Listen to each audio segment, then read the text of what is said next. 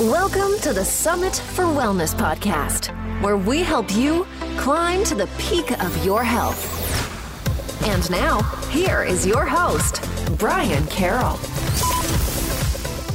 If you listened to episode 85, where we talked about making informed supplement choices, you probably remember that Kate Mahoney didn't want to talk about specific brands that have the highest quality supplements. Well, I was able to convince her to come back on the show to tell us which companies she believes have really good quality products and the best brands for different supplement types. What's up, everyone? I'm Brian Carroll, and I'm here to help people move more, eat well, and be adventurous. And today we'll be diving back into the world of supplementation. And I know it can be confusing knowing which supplements are good and not so good, which is why Kate is the perfect person to provide us with options because of how much time she has spent in the supplement industry. As I have mentioned before, Kate is not affiliated with any specific brand, so she is coming here with an unbiased view on these different brands. So let's go learn from Kate what supplements are worth getting. Kate Mahoney has been a passionate advocate of holistic healthcare since experiencing the profound difference it made to her health and the health of her loved ones in young adulthood. She is a functional supplement specialist with over 15 combined years of education and professional experience in the remedial use of supplemental nutrients, who specializes in supplement quality. One of her goals as a functional practitioner is to empower her clients and colleagues with information that helps them to make informed choices so their life, health, and well-being can thrive. Welcome back to the show, Kate. Thanks so much for having me again, Brian. I'm excited to be here. Of course, and we had you back on episode 85, which happened to be in the top 2 podcasts of 2018. So I'd love to hear just what have you been up to since the last time you were on?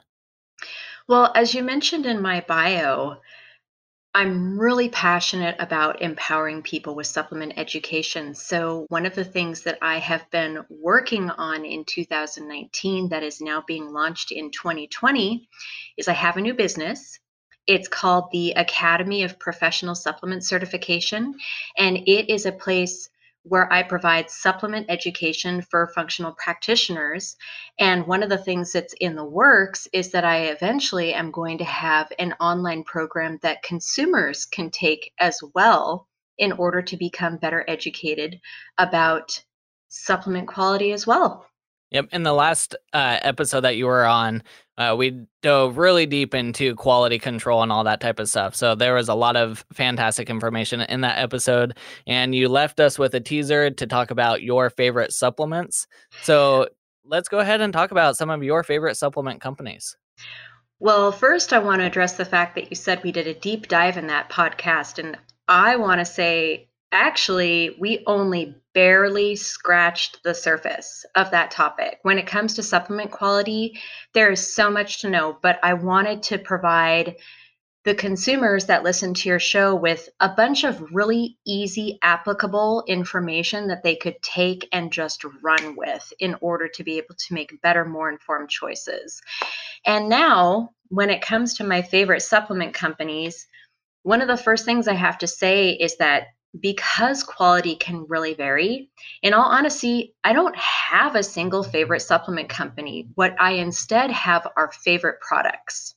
Well, let's dive right into those products then. Where do you want to start when it comes to products? Well, there's a couple different things that I want to talk about. I want to make sure that this entire episode is full of what I like to call delicious health geek nuggets. And that's going to include information about when to spit. And I know a lot of you are probably going, when to spit? What the Himanaha is Kate even talking about right now? You will find out soon. We're also going to talk about beneficial bugs, which I absolutely love. And now you're like, bugs? I thought we were here to talk about supplements. Well, if you think that I'm talking about probiotics, you would be correct. Beneficial bugs. We're also going to talk about urban goodness. Get it, Brian? Urban, Herb.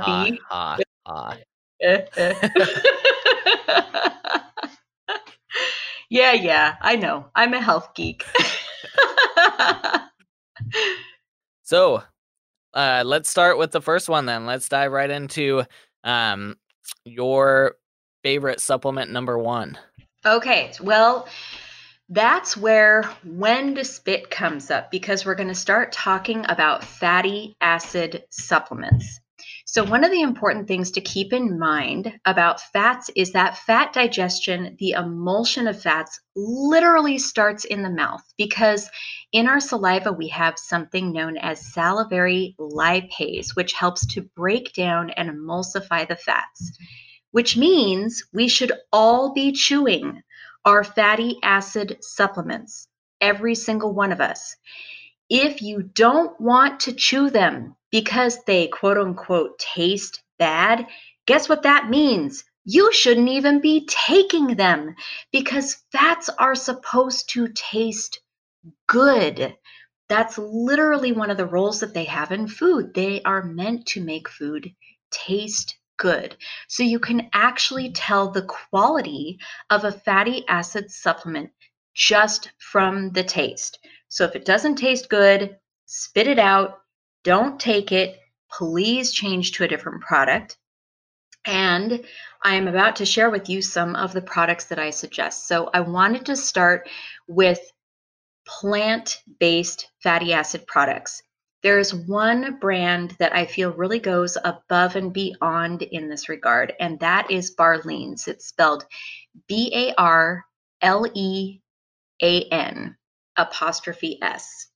The reason why I love this company so much is because when we think about the plant-based fatty acids, we have to remember how delicate and fragile they are. They literally can be damaged from UV light, heat, and even oxygen once they are extracted from the food that they are naturally present in. And what I love about Barlean's is that they actually have specialized manufacturing equipment to ensure that they are extracting the plant-based oils without damage by doing it in a deoxygenated room, using low heat processing equipment to ensure that the delicate fatty acids will remain intact and unharmed and never go above a specific temperature. And the other thing that I love about them is a lot of the plant-based fatty acids actually use hexane, which is a byproduct of refining gasoline. They use chemical solvents to extract the fatty acids from the plants because it creates the highest yield. But what I love about Barlean's is that they try really hard to stay away from that. They're actually doing cold pressing techniques to ensure that not only are the oils undamaged by heat, but they want to keep their use of chemical solvents as low as possible. So those are all really important things to consider when you are taking a plant-based fatty acid product. Now, you're talking about plant-based fatty acids. Is there a difference between plant-based fatty acids and animal-based fatty acids? And if so, what are those? Oh, yeah, there definitely is. Well, one of the things to keep in mind is that there are a whole bunch of different fats, and they all play different purposes and different roles in our body. For example, the saturated fats are really important because they are what's responsible for manufacturing prostaglandin 2. And then there are the omega-6s that are responsible for manufacturing, well, they don't manufacture it, but prostaglandin 1 is made from omega-6, and then prostaglandin 3 is made from omega-3. And they all work together cohesively in order to regulate our body's ability to effectively heal itself by inflaming and de-inflaming. Because we have to remember that when tissue is damaged, our cells need to be able to get into that tissue to repair it. So that's why inflammation happens. Our body is literally opening up the cells in order for the nutrients that need to be able to go in there and facilitate healing can. And then once that healing has occurred, then the PG1 and the PG3 will go in and de-inflame the area in order to say, hey, guess what? The healing's complete. So we need to have all of these different fats in the correct balanced ratios. The thing is that the plant-based fatty acids The main reason why they are available is because there's not just the omega 6 and the omega 3. There's also things like omega 9, which plays a different role in the body as well. That can be found in really high amounts in things like olive oil. But you can also get it in a supplement if you want to do that too. Now, you asked whether or not there's a difference between the plant-based and the animal-based, and I just wanted to clarify, are you referring specifically to omega-3 fatty acids? Yes. Okay, that's a great question. So with omega-3 fatty acids, there are some different products that are on the market. One of the most commonly known ones is flax oil. Now, to be perfectly blunt, it's very, very difficult for the body to convert flax oil into omega-3. When you look at the studies and the tests and the research done on the product, you find that number one, it's actually very taxing energetically, cellularly to the body for the body to convert the flax oil into the usable omega-3. Not only that, the flax oil is only being converted into EPA. It's not being converted into DHA. Now, with fish oil products have naturally occurring EPA and DHA that is readily available. The body does not need to convert it. However, when it comes to fish oil, what gets really complicated is that, oh my goodness, first of all, there's so many steps in this process. So there is the factor of how long ago was the fish harvested? And this is why the very first step in fish oil production is literally derancidifying the fat to make it safe for human consumption. Because usually the fish oil is sitting around so long, and we all know fish spoils very, very quickly. Seafood products go bad very, very quickly. So you can only imagine if fish oil is sitting around at room temperature for even a week, but we're talking about more like 1 to 2 months or sometimes even longer, that fish oil is not safe for human consumption, right? So they have to derancidify it to get it safe for human consumption. And that's what's happened with most of the fish oil that is on the market. Now, there are companies that go above and beyond with the fish oil, because the other thing to consider with the fish oil is biology has shown that toxins get stored in the fats of living material. And at this point, unfortunately, our oceans are very, very toxic. So we're talking about a whole bunch of environmental contaminants that need to be cleaned out of these fish oil products. I'm talking about heavy metals, xenoestrogens like the PCBs, VOCs, the volatile organic compounds. These are all things that are naturally present in the fish oil. Some companies do have the specialized manufacturing equipment and techniques in order to get these contaminants off. But this is another complicated conversation in and of itself, because when it comes to omega-3, you kind of have two different parts to the fat. You've got what's known as a triglyceride backbone, and then you have these ethyl esters, and the ethyl esters are connected to the triglyceride backbone. And the place where the toxins and contaminants get stored in the fat is where the ethyl esters attach to the triglyceride backbone. So in order to clean those contaminants out of the fish oil, you need to have the specialized equipment to literally detach the ethyl esters from the triglyceride backbone to clean the contaminants off.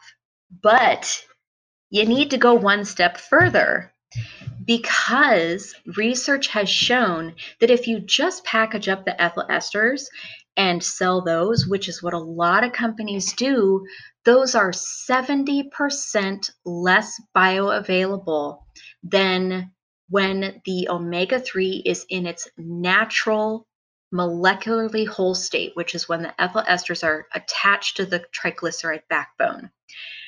There are companies that literally specialize, and they are so few and far between, Brian. Oh my goodness.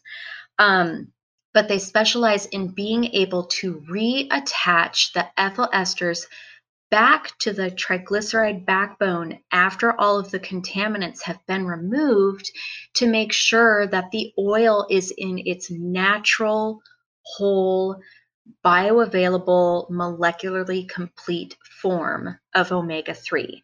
So I know that's a lot of information and it's really, really complicated.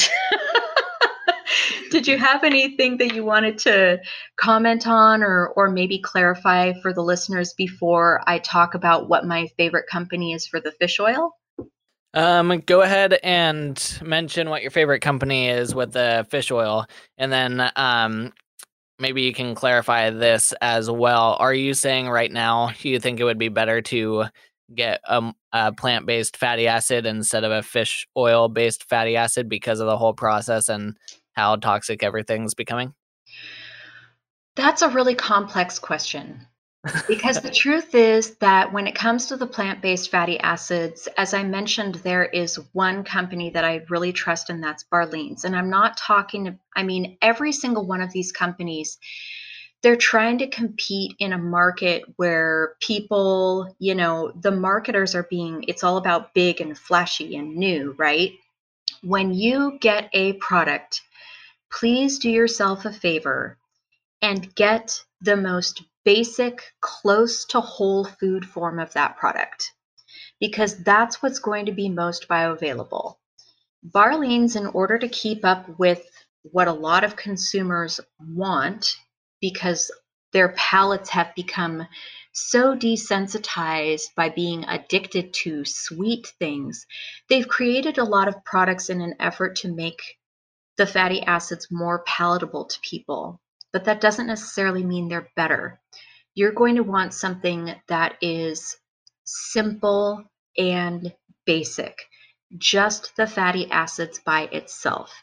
That's going to be a good, clean product, because Barleans is really careful about making sure that the raw material that they're sourcing is clean too.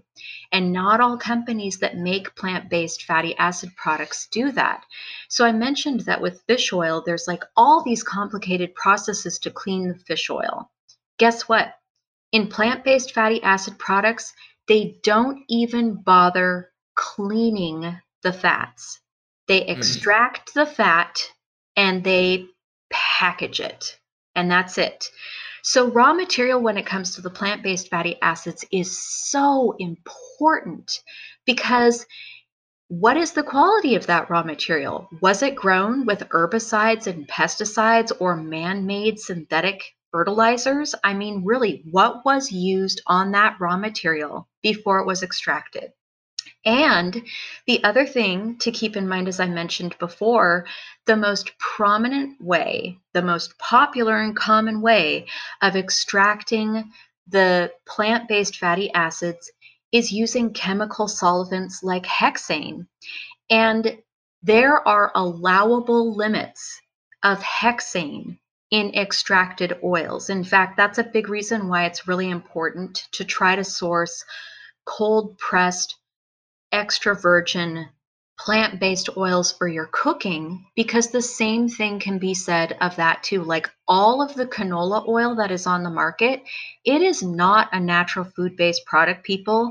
We were not meant to ever consume canola. And guess how it's extracted? No, it is not cold pressed. It is extracted with hexane. And there are allowable limits of hexane in all of that, including the organic. So keep that in mind. I mean, these are all things that we should be considering on a regular daily basis. So when it comes to the plant-based versus the fish oil, what's most important is that you source a really good, high quality one. And that's why I wanted to share about Barleans. When it comes to fish oil, my favorite product that I've found, and I have to tell you, I had a favorite brand that I had for 10 years. They got bought out by a big corporation that completely did away with everything that made them special and stand out in a crowd and made it one of the best quality products in the world. But a lot of that was undermined, and you could tell because the products that they were making literally changed taste. They went from having a good, clean, fresh fish taste, which is what high quality fish oil based fatty acids should taste like. They should taste like nothing more than fresh fish. And all of a sudden it started tasting like fish gone bad. And if it tastes that way, you should not be taking it. So I've spent the last 5 years trying to find a fish oil based product that was up to my standards, and I finally did. But unfortunately for all of you consumers out there, it is a professional product, which means it's not necessarily something that you will be able to get over the counter. You have to actually be working with a functional practitioner, a professional practitioner, in order to access this fish oil. And the brand is Biotics. They are the only company I know of, and I'm not saying they're the only company in existence, but they're the only company I know of right now that meets my quality standards, because they are removing the ethyl esters from the triglyceride backbone and cleaning all of the contaminants. And then they also have the ability to correctly reattach the ethyl esters to the triglyceride backbone to keep it in the whole food form. So it's up to you which one you source. But then to throw another factor into the mix, we have to keep in mind that there is a different plant-based product that I haven't even spoken about yet, which is the omega-3 fatty acids that are derived from algae and plankton, which are also incredibly bioavailable and a very clean product as well. But I have to say, because of the technology that goes into it, they have a much higher price point than some of the other products on the market. So they might not necessarily be the most feasible thing for everybody out there, but it's a really good, high quality, clean product and much more bioavailable than flax oil. I was going to ask about the algae, but I figured it'd open up a big black hole for us to dive into. But since you opened it, I'm curious about algae. I'm curious. I'm super curious about the algae because it's kind of like algae, mold, all that type of stuff is kind of cleans the environment. So if they're growing it, I don't know if they're growing it in sanitation type plants, which they very well could be. I don't know the process. If they're not, if they're doing it out in the ocean, are they cleaning up all the pollutants in the ocean and then getting into the product? Such a great question, Brian. They are farm raising the algae. So it's a very controlled environment. And because they're able to control it, they're able to control the fact that there are no contaminants in their sourcing. And the great thing about algae is that it's really easy to grow the algae and the plankton and keep it clean, meaning keeping it from getting sick or ill, because they're controlling what they're feeding the algae with as well, which are things like, sunlight. Or in this case, it would be high intensity UV light to make sure that the algae has what it needs to be able to survive and thrive. And they've perfected this system to make sure that the algae is generating and creating a lot of omega-3. And we have to keep in mind that the omega-3 that's in there, this is actually where the fish are getting their omega-3 from. It kind of moves its way up the food chain. So the things that eat the plankton and the algae get eaten by like larger and larger and larger fish. And that's how we get these omega-3 rich foods. So we're kind of going back to the original source. But we have to keep in mind that we can't necessarily extract it directly from algae ourselves. We're not meant to eat plankton. right? We're meant to eat the things that eat plankton. So they have found a way to extract the omega-3 to ensure that we're just getting the omega-3. Our body does not need to deal with trying to break down the plankton. Does that answer your question? Yep. Yeah, totally. So, and I feel like we could continue for a whole hour on fatty acids, but I know we got a lot to get through here. And since we're talking about microscopic things, how about probiotics? What's your take on the probiotics out there? Yes, beneficial bugs. Yes, I love them. Okay, well, once again, we could do another whole hour on this topic, but I'm going to try to keep things succinct.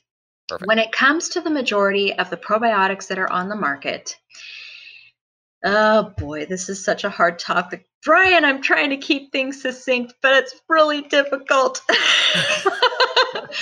Okay, we have to keep in mind that almost every single product that is on the market is made with freeze-dried probiotics. Now, when you freeze-dry a probiotic, is it still alive? Let's think about this for a little bit. Okay, cryogenics. When you freeze-dry a human being, are they still alive? When they come out, yeah. No, they're not. I mean, we literally haven't figured out how to reanimate living tissue once we kill it. So the majority of what is in these products has been freeze-dried, meaning it's no longer alive. And all of these companies are out there saying, oh, no, well, what we're doing is we're basically, just helping your body to remember what should be there. Or some of them will say, oh, no, really? Well, some of them do come back to life. Do they? Do they really? I mean, let's really think about this, okay? They don't. They don't. So the things that we need to remember when it comes to probiotics is all of our mucosal membranes that line the entirety of our digestive system have positive beneficial bacteria. That means our mouth, our esophagus, our duodenum, our small intestine, our large intestine are all full of these beneficial bugs. The one place that is not so full of these beneficial bugs is the stomach, because it's very, very acidic. It is literally where we are physically, mechanically breaking down food for digestion. And the way that our body does that is with high acid. Our stomach is meant to be a pH of between 1.5 to 3.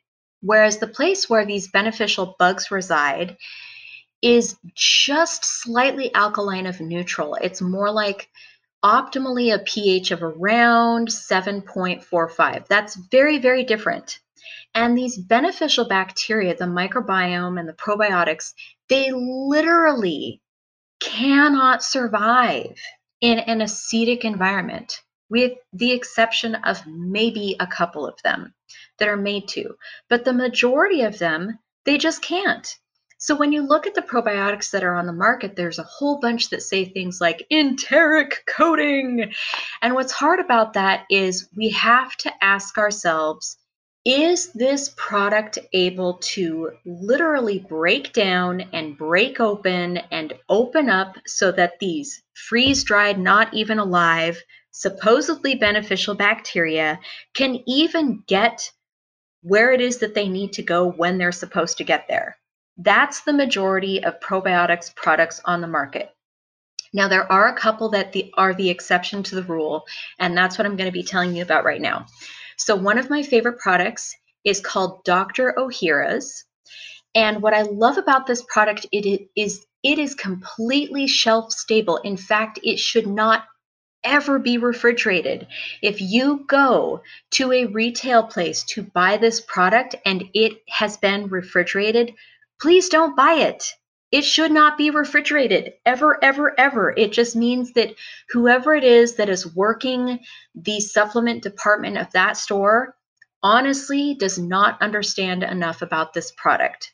The other reason why I love this product is Dr. Ohhira created an HCl protected delivery system. Now, HCl, hydrochloric acid, is the acid that our stomach makes for us to break down food. So what that means, the HCl protected delivery system, is that he created a completely natural soft gel casing that when it is in an acidic environment, it actually hardens.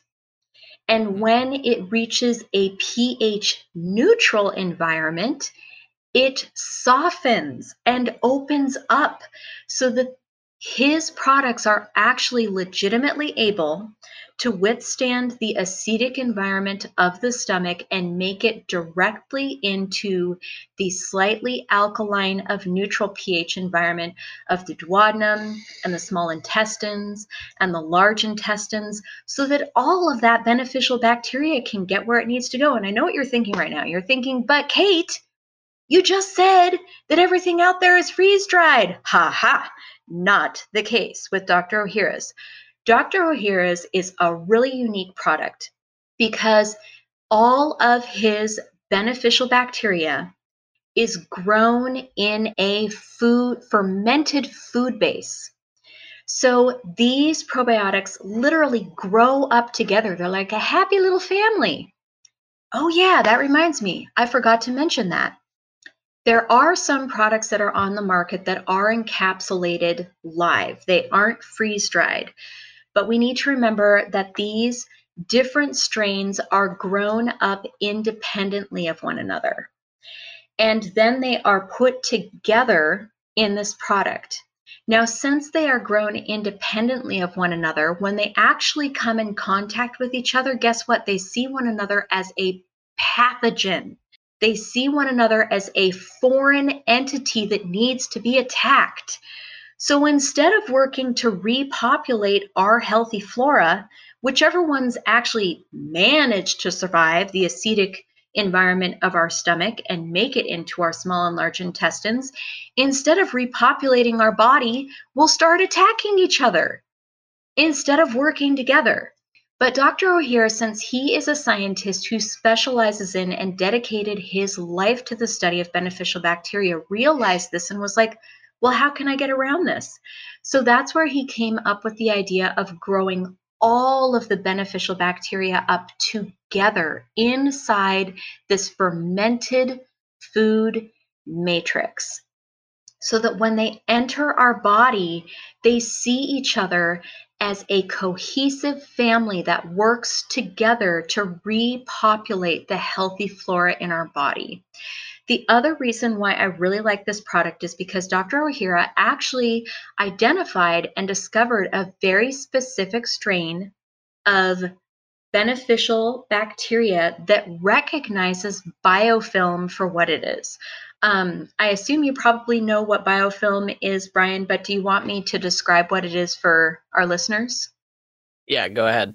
Okay, so when we have a pathogen that enters our body, such as a parasite, they actually coat themselves with something known as biofilm. The reason why they do this is because the biofilm mimics what the lining of our small intestine looks like, so that our beneficial bacteria that naturally inhabit our own intestines don't understand that there is a pathogen under the biofilm and they don't get rid of it. But this very specific strain of bacteria that Dr. Ohhira found, I forget the exact name of it, but I know that it ends with the derivative TH10. So if you look at the back of the label and you look for the TH10, this is the one that does that. It recognizes biofilm for what it is, and what it essentially does is it sticks a big yellow flag in that biofilm saying, hey, beneficial bacteria family, this is a pathogen. Eradicate, eradicate, eradicate. And everything else goes, rah! And they go after it and they attack it. There are stories that I have heard, this is anecdotal, from practitioners who gave this product to their clients.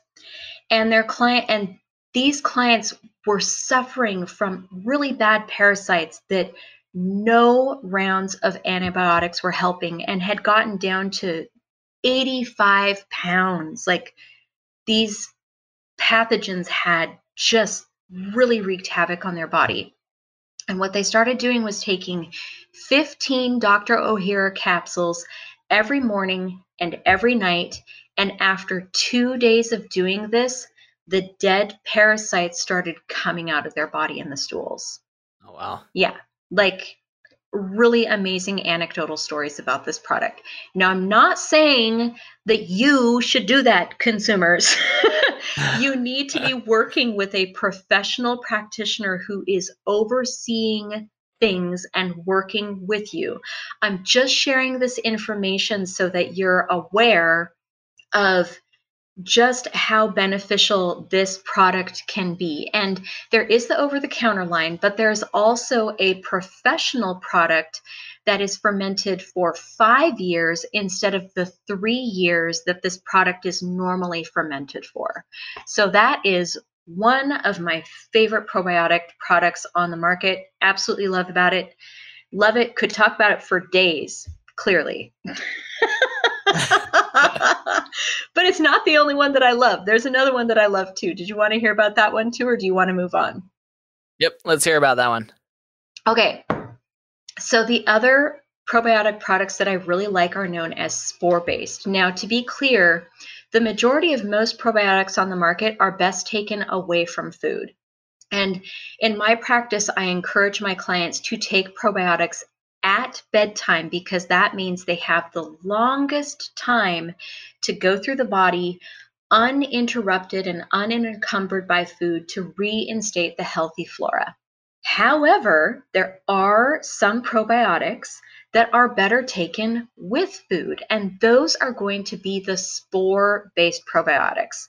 So to explain a little bit about what that is, in our soil, there are literally meant to be healthy bacteria, healthy microbiome in the soil. Now, a lot of that has been killed off because of the industrialization of food, but there is some soil that is still healthy, and there are farmers that are doing what they can to regenerate the soil, but that is a different topic in and of itself. So back to these spore-based bacteria. Our vegetables and produce, when it is grown in the soil, actually absorb this beneficial spore-based bacteria. And when we were working with the soil with our hands on a regular basis, we were absorbing them too. That's why they talk about how working with the dirt can be so healthy, because if you're working with healthy soil that has that good, positive, beneficial spores in it, it will actually help to keep the probiotics that live on your skin healthy, which is why I am so against antibacterial soaps, because our skin is literally meant to be populated with beneficial bacteria too. But once again, that's another completely different topic. So my favorite product having to do with this is called Megaspore. Now, Megaspore is a professional line product. You do need to find a practitioner in order to be able to source this product, but it is one of my absolute favorites. There are a lot of people who have very specific health conditions that make them more prone to intestinal permeability, also more commonly known as leaky gut. And Megaspore, the company that makes this product, has so many research and studies that show that this spore-based probiotic that they've created actually helps the body to regenerate its intestinal lining so that it can be healthy again. It's a really wonderful product, and I absolutely love it. Now, before we move on to the next product that I wanted to talk about, do you mind if I say one more thing about probiotics?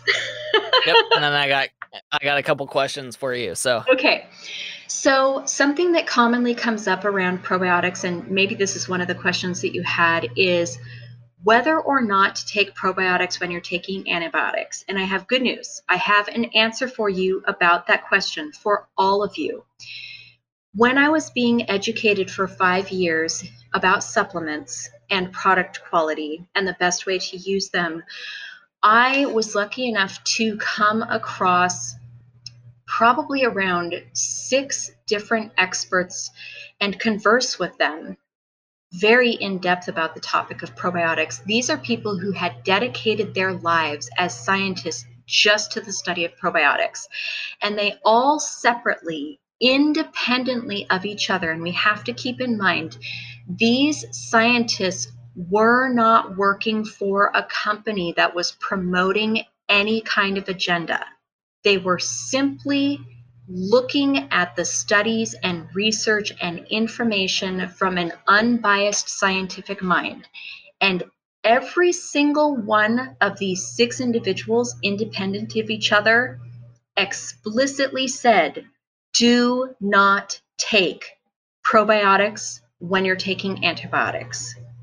And the reason why is because you are literally undermining the efficacy of the antibiotics.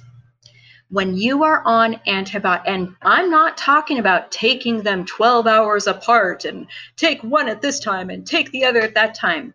No, they were very clear. You finish the round of antibiotics, and then when you are done with the round of antibiotics, you start taking the probiotics. You do not want to undermine the efficacy of antibiotics. There are so many people who get caught in this horrible loop of taking round after round after round of antibiotics. And guess what? Usually they are the people who are taking the probiotics at the same time. It's a bad deal, you guys. You're literally creating a war inside of your body. And your body, it's almost like when the left foot doesn't know what the right foot is doing because you're sending 2 completely different messages. Just take the antibiotics, finish them, then focus on reinstating and repopulating the healthy flora. So some people recommend Espilardi with antibiotics. What do you think about that? I know that there are people who recommend and suggest that. I am not one of those individuals because I still feel like it is sending conflicting messages. And if I'm going to take antibiotics, I am going to listen to the advice of those experts in the field that I was lucky enough to have the opportunity to speak with, and just send one very clear, very direct message to my body for a short period of time. If I have a bad reaction to the antibiotic, I will go to my general practitioner and tell them I'm having a bad reaction to this antibiotic so that they can switch it out with a different one. And for me, I've gotten to know which antibiotics my body works well with versus which ones it doesn't. And that can vary from person to person. So if you're having a bad reaction to your antibiotic, talk to your GP about it. Find an alternate that will work better for you, that will still do what you need the antibiotic to do, because antibiotics serve a very specific purpose. There are reasons why they exist, and they can be life-saving when we need it. I am one of those people who they literally saved my life at one point, but I made a conscious choice to take them, knowing that it was what my body needed at the time, and knowing that I would be able to do the repair and restoration on the other side of taking them. So I encourage you to please not listen to the plethora of misinformation that is out there, because I'm telling you, if you dig deeper, you will actually find that all of the people out there that are saying that it's okay to take them at the same time, or even that you should take them at the same time, have an underlying agenda and are working for someone who is profiting from this misinformation. Don't fall for it. And then I want to play devil's advocate here. You had mentioned that you should have an acidic stomach, which would kill most of the probiotics that's coming through the system. So if we're looking at, 100 years ago before we had any of the supplementation and all that type of stuff, how would we get probiotics to survive going through the intestinal tract? And now that we're doing super high doses of the probiotics, what's that doing to our bodies? Ooh, that is such a great question, Brian. Okay, so this goes back to the spore-based probiotics, right? That's how we used to get the majority of our beneficial bacteria, was from the spores in the dirt that we were harvesting our food from, essentially. So the great thing about the spore-based, as I mentioned, you do want to take them with food because they naturally came as a part of our food. These spore-based bacteria are actually meant to be surviving the acidic environment of the stomach. So you can take them and you don't have to worry about them being destroyed by the acid because they're going to be just fine. They're going to show up on the other side and they're going to be like, we know what to do. And they're going to start populating and propagating and all that good stuff. And then my other question, do you ever rotate your probiotics, so go back and forth between the two brands? Yes, definitely. So for me, I work with my functional practitioner because I have a functional practitioner. I really do truly believe that all of us practitioners, it would be best if we have someone else, kind of an outsider's eye, to help make sure that we're covering our own bases the best that we can. So my functional practitioner will functionally test me on which one I need at any given point in time. And my body usually goes back and forth. But what's really interesting is, just as an example, this time of year right now is very hard on me. I have a lot of allergies. And so making sure that my intestinal lining is very solid and doesn't have any permeability is really important. So leading into this season, my body tested really well on Dr. Ohhira's and Megaspore and Saccharomyces boulardii. So I'm currently on all three, but I'm taking them separately of each other. So I'm taking the Megaspore with my breakfast every morning, and then I take the Dr. Ohhira's and the Saccharomyces boulardii at night when I go to bed. And that way I'm taking them at the optimal times when they can do the most benefit for my system. Perfect. And we had Kieran Krishnan on talking about Megaspore, those soil-based probiotics, on episode 57. So if people want to hear a little bit about what he had to say, you can go to there. Okay, so where are we going next with Kate's favorite supplements? Well, I have to talk about digestive enzymes because there's some different digestive enzymes that are on the market, and they really aren't all created equal. So there's kind of two different big categories. One big category is the pancreatic-based enzymes, and then there are the plant-based enzymes. I have to tell you, I am really big on the plant-based enzymes. And the reason why is because I'm aware of some studies that were done, I think it was back around, I don't want to say the wrong year. It was back around the turn of the millennium, like sometime between 2000, 2005, somewhere in there, where a whole bunch of different supplement companies came together and they decided to pool their resources to do research and studies on the efficacy of the pancreatic enzymes versus the efficacy of the plant-based enzymes. And first of all, one of the things that they found was that the plant-based enzymes were so much better at the efficacy of helping us to break down our digest our foods, because just like these spore-based probiotics, plant-based enzymes are naturally occurring in raw living foods. So we are meant to be getting a lot of enzymes from food, but most of us are eating cooked food most of the time, which is important if we're living in colder environments. Then cooking our food to make sure that it is warming to our body and not requiring cellular energy to warm it up can be very beneficial to us. However, cooking destroys those plant-based enzymes. So most of us are not getting what we need to digest our food optimally, to kind of help our body to digest the food in the way that our body was meant to have that help from the plant-based enzymes. Pancreatic enzymes, on the other hand, they also get destroyed by stomach acid. They get destroyed in an acidic environment. So the pancreatic enzymes have to have the enteric coating.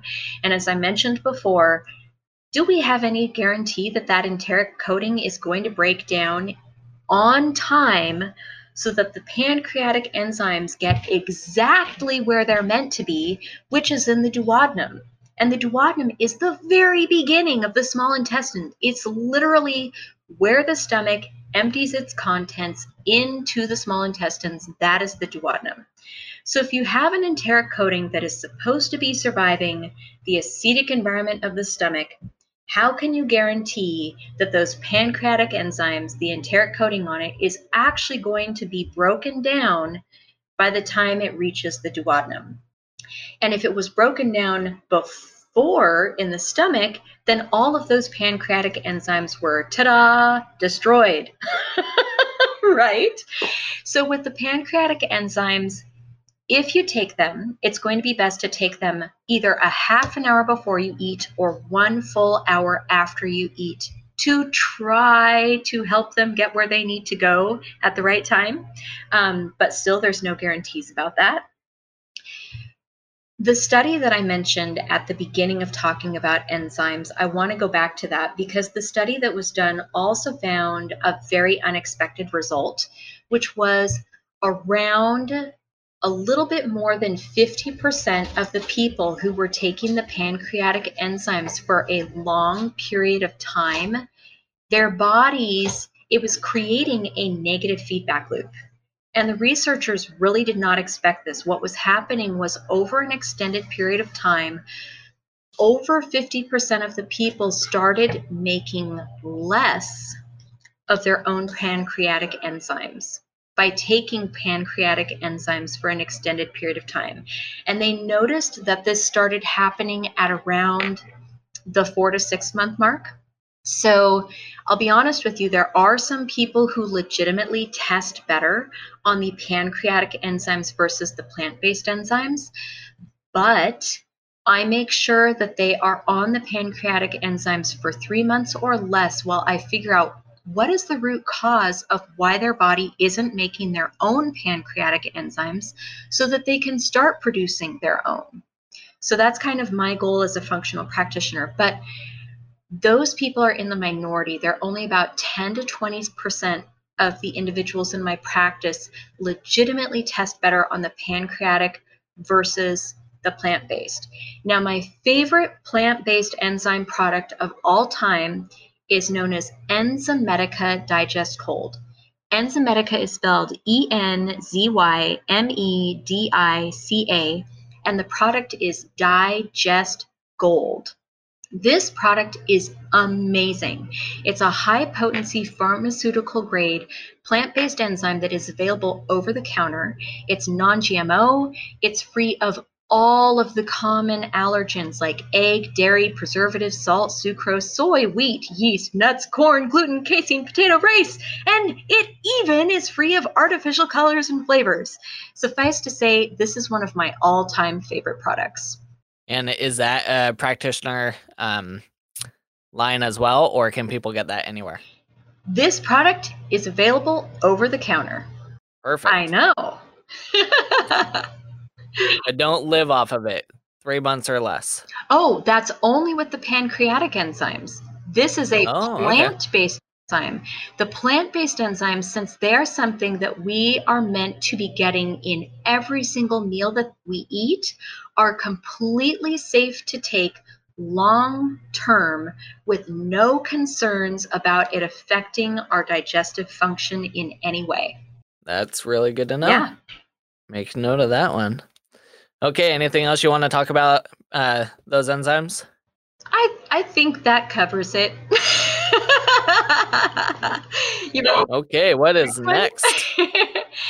So I thought it might be good to talk about Sovereign Silver for a little bit, because that is really gaining popularity and notoriety in the supplement world. And it's important to be aware that not all colloidal silver products are the same. So a lot of times when you think about metals, right, when they are broken apart into pieces, they can have some very jagged edges. And that's often what happens when colloidal silver is made by companies who don't have a specialized patented process to break apart the nanoparticulates. Is when those nanoparticulates are broken apart, they have sharp, jagged edges from the metal. There is one company, though, that has a specialized process to make sure that when they're breaking apart the nanoparticulates, they're all broken apart into smooth, round particulates. And that company is Sovereign Silver. It is by far my all-time favorite colloidal silver product, with the specialized processing to make sure that when you're taking the Sovereign Silver, the thing about those jagged edges is that they can cause damage to healthy cells, which is not what you want. So you want to make sure that you're taking a product where those nanoparticulates are going to have those smooth, round edges so that no damage is being inadvertently done to healthy cells. So, question about silver from Sarah, my wife. Yeah. She was asking if you can accumulate silver and if it could create some kind of heavy metal type toxicity in the body if you took too much. You definitely can if you take a product that is not processed correctly. And there's a lot of really good information about this online if you research it. Articles that discuss more in depth by specialists in the field that talk about how, like, you may have seen or heard images about the Blue Man who literally turned himself kind of a blue-gray. And the reason why is because he was trying to make his own colloidal silver at home. And I think he was drinking it kind of like water, like he was drinking about a pint or a quart a day or something really ridiculous. It was not good.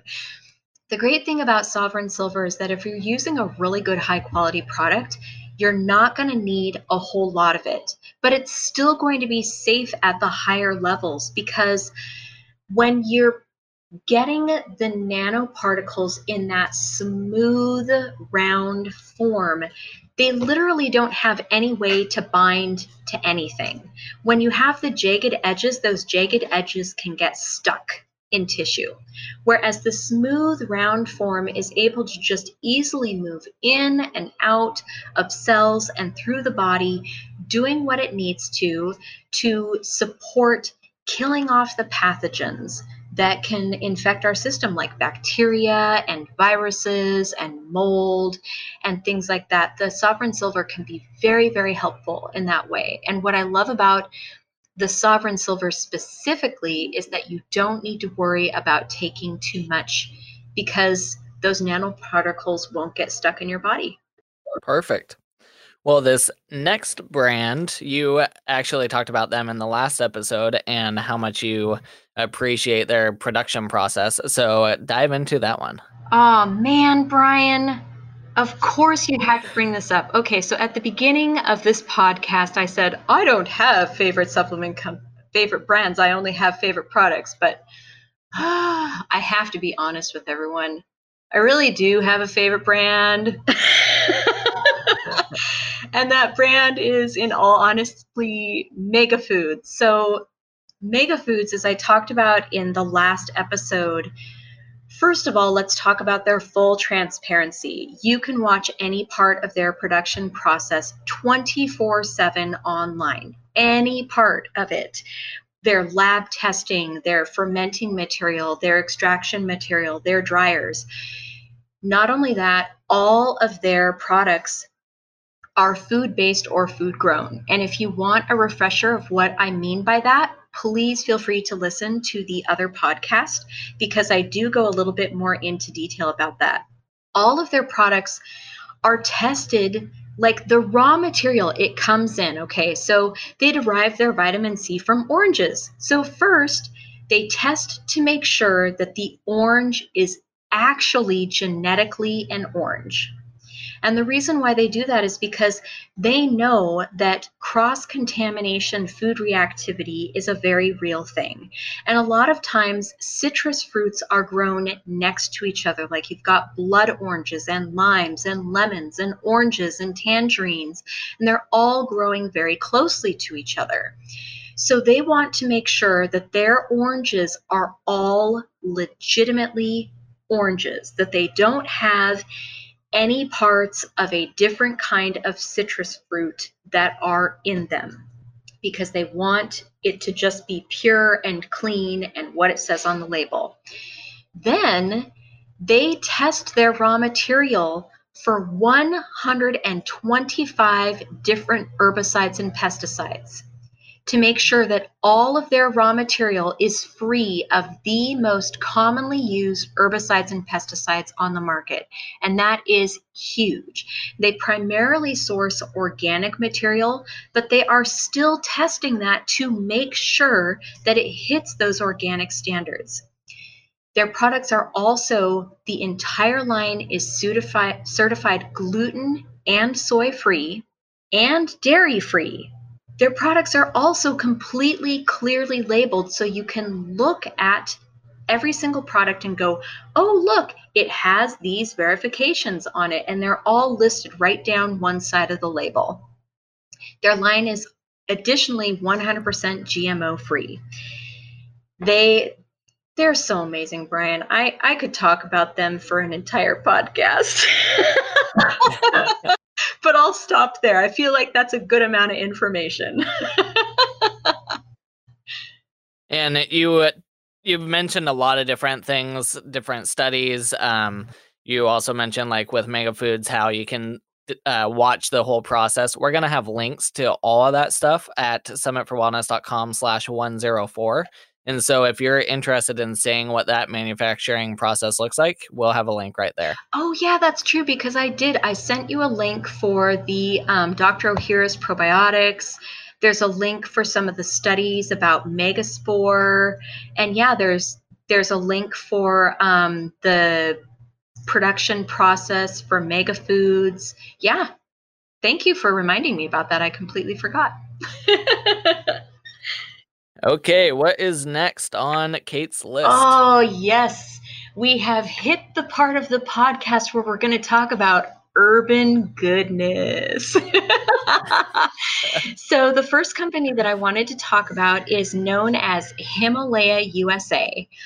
Now, what I love about this product line is something very, very specific, and that is their single herb products. Not their proprietary combination blends, but their single herb products.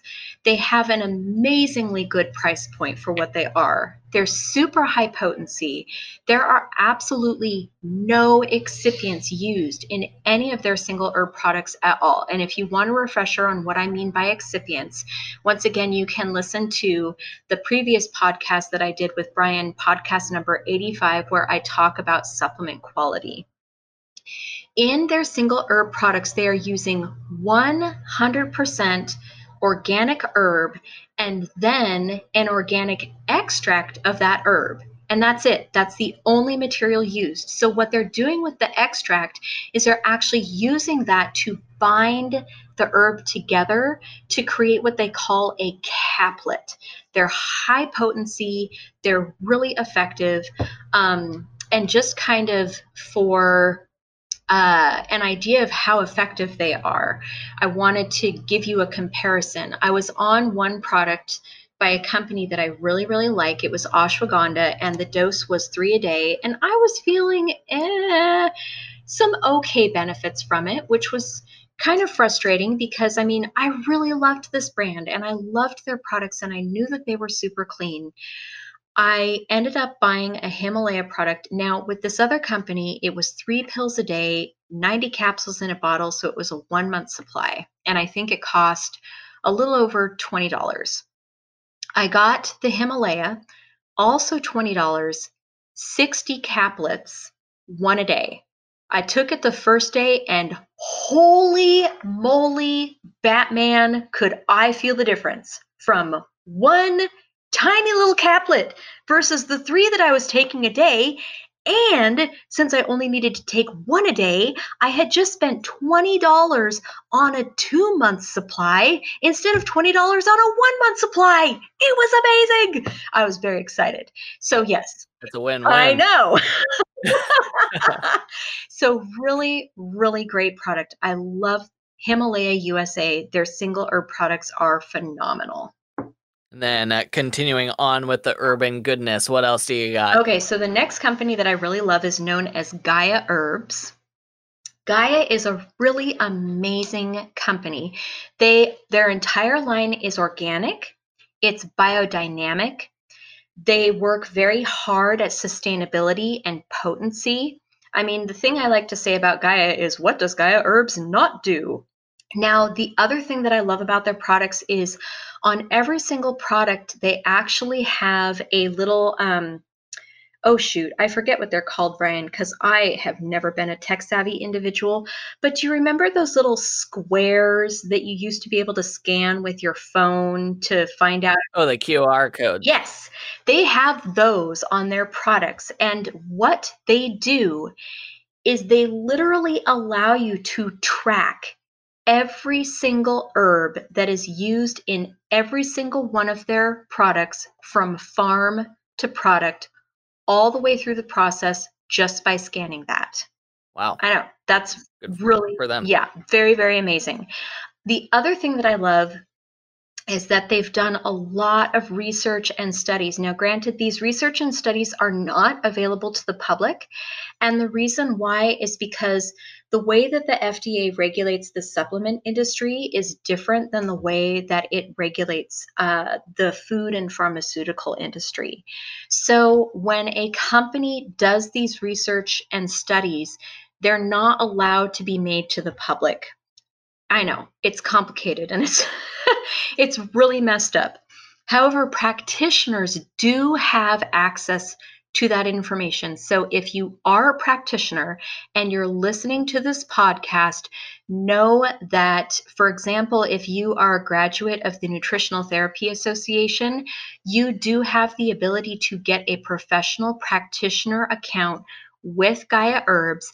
And if you contact them and ask them if they have information like study or research on a specific topic, if they do, they would be happy to share that with you. So let's say you got the research from them and somehow it leaked out to the internet. Then what happens? Oh,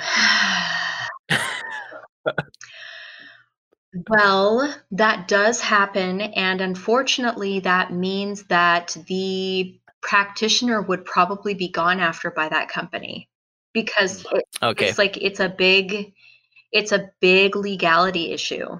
Like they can share it with practitioners, and practitioners can talk to their clients about the findings of a study, but that doesn't mean they can't share the actual legitimate study with their clientele. It's really messed up. But yeah, that's thanks, pharmaceutical industry. That's all I have to say on that topic. The pharmaceutical industry, I mean, they try really, really hard to make sure that they are the ones that are getting the majority of the money. So there's a lot of very, very weird laws that are overseeing and governing and regulating how and what information can be distributed by supplement companies. And that's just the truth of it. I do have a couple more urban goodness pieces to share. You want me to get into the next one, Brian? Let's go for it. So the next one, this is a company that I absolutely love. And it's a company that's not very well known by a lot of people. So I'm excited to be able to share this information with everyone who is listening. The company is Oregon's Wild Harvest. Now, the reason why I absolutely love this company is because it was started by a master herbalist And the reason why he started this company really came from his heart, because at the time that he started the company, he felt like there were no companies that were out there doing everything in the traditional ways. So with every single herb, there is a traditional harvesting method, meaning harvesting the herb when it's actually at peak efficacy. And there's also traditional processing methods, meaning how is that herb meant to be worked with so that the efficacy is maintained. And that's what he started this company on. So every single herb that they use, first of all, it's 100% organic or wild sourced for their entire line. And they've even gone above and beyond in the last few years, and they've started creating products that are biodynamic, which is beyond organic. Because the reason why they started doing that is organic regulations. Unfortunately, organic has become a very big, very profitable business. Let's put it that way. And therefore, there are a lot of huge corporations that keep lobbying to undermine the regulations that keep organic truly organic. And I think I may have mentioned this in the last podcast, but I'm not sure.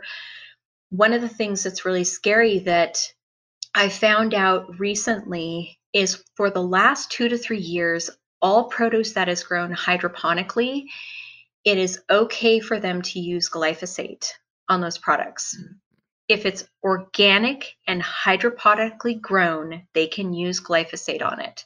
And a lot of people don't know that about organic. So there's deregulation happening all the time, and what used to be organic is no longer truly organic. So getting beyond organic is kind of becoming the new standard. So that's where this individual who started the company Oregon's Wild Harvest, that's why he's starting to go more towards the biodynamic and the beyond organic, because his whole point and purpose of starting this company in the first place was making sure that these herbs were going to have high efficacy for the individuals who were trying to do something to benefit and support their health. So all the herbs are harvested and processed using traditional methods to ensure the potency and the therapeutic benefits. And it's another line that is 100% excipient free. So absolutely no fillers of any kind. So going back to the hydroponics, how do you know if a vegetable that you're having is hydroponically grown? Does it say?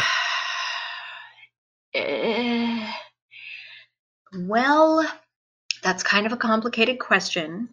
Interestingly enough, there are some buy-ins that are like basically, well, I'm trying to figure out how to answer this question. This one kind of threw me a little bit because I'm like, how do I consolidate this answer? Most hot houses that do like indoor farming and harvesting practices are going to be using hydroponics. So if it is something that is talking about, being grown in an indoor facility, making sure that it's not exposed to any outdoor contaminants, that's a huge giveaway. I don't know how else to answer that question.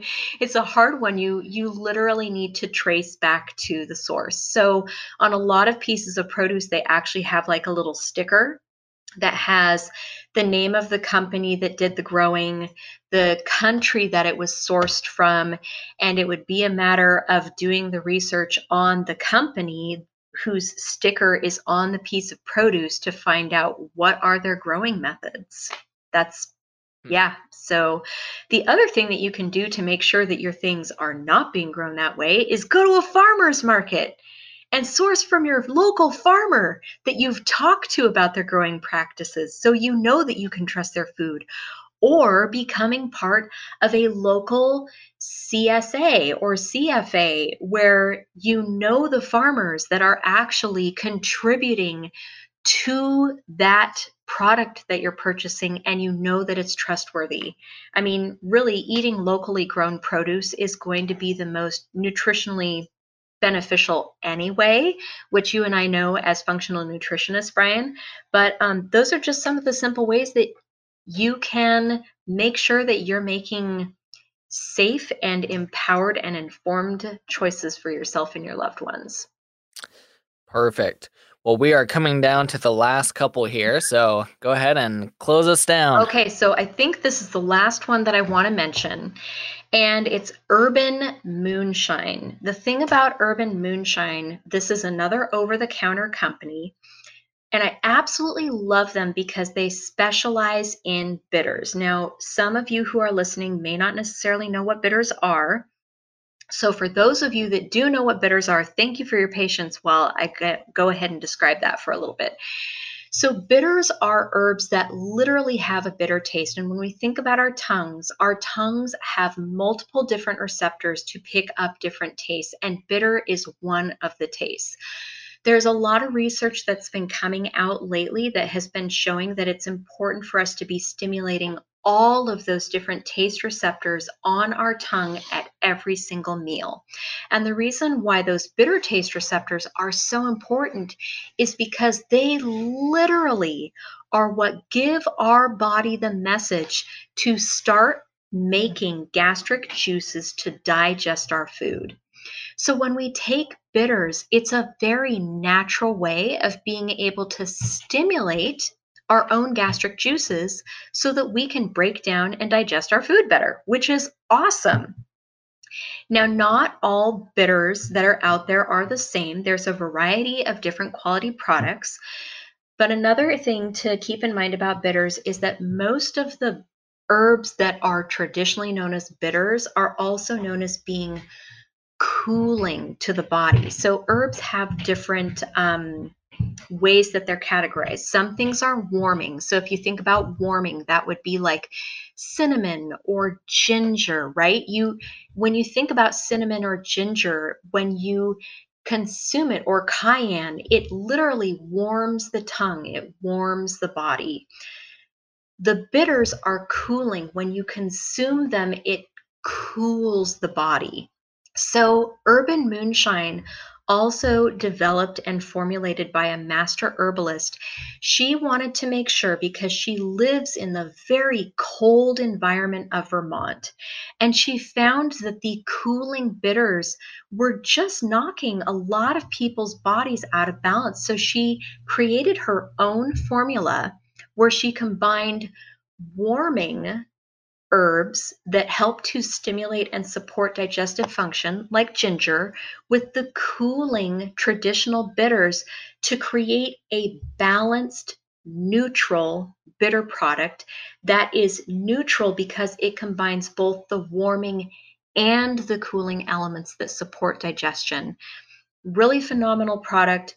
100% organic, including the alcohol that she uses. She uses hypoallergenic alcohol that is sourced from organic grapes. Phenomenal products. Absolutely love them. Cannot say enough about them or her. She's an amazing human being. Yeah, great product. Then you have two more, it looks like, right? Nope, we're not going to get into those because those are both practitioner-only lines, and I don't want to make people want something that they can't have. Perfect. Yeah. Okay. You're so nice. What's that?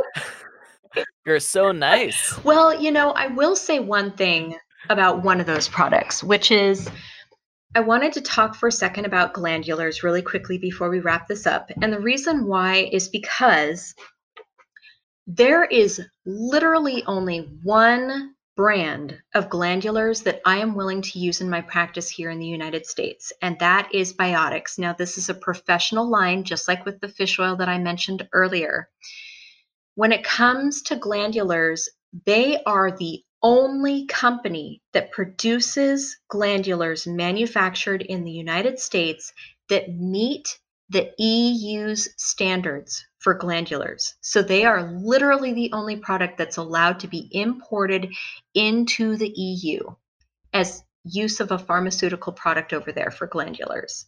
No other product that is made here in the United States that is a glandular meets those standards. And this is why, until I found out about Biotics glandulars, I would not use glandulars in my practice because they were not clean enough. When we think about glandulars, we need to remember why we're taking them. We're taking them to support our body. They're like nutritional powerhouses that have a combination, because all glands, I'm trying to figure out how to put this succinctly. Every single gland in our body has a very specific combination of nutrients that it needs in order to function optimally. Now, when you are sourcing those glands from animals that have been raised in an overcrowded feedlot where they have been being fed something that is not their natural diet for their entire life, do you really think that that gland from that animal is going to be beneficial to health? I don't. Now, maybe you have a different take on that, but I really get, my discernment tells me big fat no. Okay, so with Biotics glandulars, they go above and beyond because they are actually sourcing neonatal. So every single one of their glands is sourced from very young animals that have been born and raised in a pasture, in their natural environment, the way nature intended, stress-free. These are clean, super clean products because these animals, their moms, have been raised in a pasture as well. So they are eating their natural diet, and then the calves are eating the natural diet. Very good, high quality, clean, super potent products, and the only ones that I'm willing to use in my practice for those reasons. And did I explain that well enough, Brian? I'm honestly a little tired because this podcast, it's got a lot of information in it, so my brain's starting to go a little woo. Yeah, this is not a podcast anymore. This is a class. Yeah. People just signed up for a class. Well, since we're both getting tired here, let's go ahead and start wrapping things up. So is there any last things you want to say about supplements? And then where can people find more about the program you put together and potentially the consumer program that you'll release in the future? Yeah, so my website is academyofpsc.com, and that stands for Academy of Professional Supplement Certification. It is specifically for supplement education for functional practitioners. That is my goal, is really making sure that a lot of practitioners that are out there who are using supplements have the skills and the education to know how to source good, high quality supplements. Because to be blunt, a lot of the supplements that are out on the market are not bioavailable and are a waste of people's money. Now, when it comes to the consumer related course, that is something that is in the works. And my hope is that it will be ready either by fall of 2020, or if not by then it will be ready by 2021. Perfect. And then people can find you on Instagram and Facebook at Kate Mahoney NTP. Kate, thank you so much. Super informative. Once again, we love having you on. And this is an inside joke between you and me, but maybe next time we'll bring you on to talk about supplements for cats. Oh, geez. Yeah. That was a fun conversation before we started recording. Definitely not my area of expertise, but a fun conversation in and of itself. Well, it's been great, Brian. I love being here, and thank you for having me. There was a lot of info in that interview with Kate, so I will be having resources in the show notes so you can get refreshers on what we talked about. All you have to do is go to summitforwellness.com/104. If you enjoyed this episode, it would be awesome if you could swing over to Apple Podcasts real quick and leave us a quick rating and review. Just open up your podcast player, hit the rate button, and you can help us out a little tiny bit.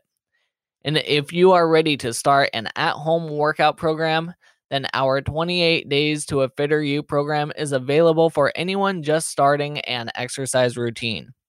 Head on over to summitforwellness.com/28days to learn more. Next week, I have Lucia Hawley on the show to talk about the anti-diet culture and how to be successful with losing weight. So let's go learn a little bit about Lucia. I am here with Lucia Hawley. Hey, Lucia, what is one unique thing about you that most people don't know? Well, one unique thing about me that most people don't know is that I was homeschooled. Homeschooled? Mm-hmm. And what will we be learning about in our interview together? So we're going to be going over what diet culture is, what anti-diet culture is, what the gray area is between those, and how to approach weight loss for life, and why that gets to move beyond just one more new fad diet. And what are your favorite foods or nutrients that you think everyone should get more of in their diet? Oh man. Okay. Well, those feel like two different subjects. My favorite foods right now, I'm just going to say my boyfriend and I are on such a huge hot sauce kick. We every time we go out and grocery shopping, we're getting a new hot sauce just to try. So we have okay, not a million, but it feels like a million in our fridge. But I'm really actually going off of that. I'm really into fermented foods always. So we also like to make our own hot sauces and make fermented hot sauces. So probiotics are huge to me. So good for gut health and, of course, mental health and well-being.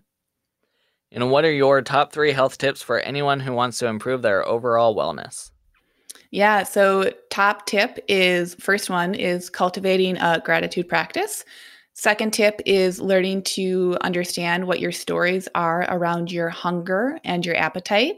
And the third practice is starting to become aware of what your subconscious identity is, and that if you desire, you have the full capacity to change that identity to help you move towards your goals. That episode has an interesting take on dieting in general, so until then, keep climbing to the peak of your health.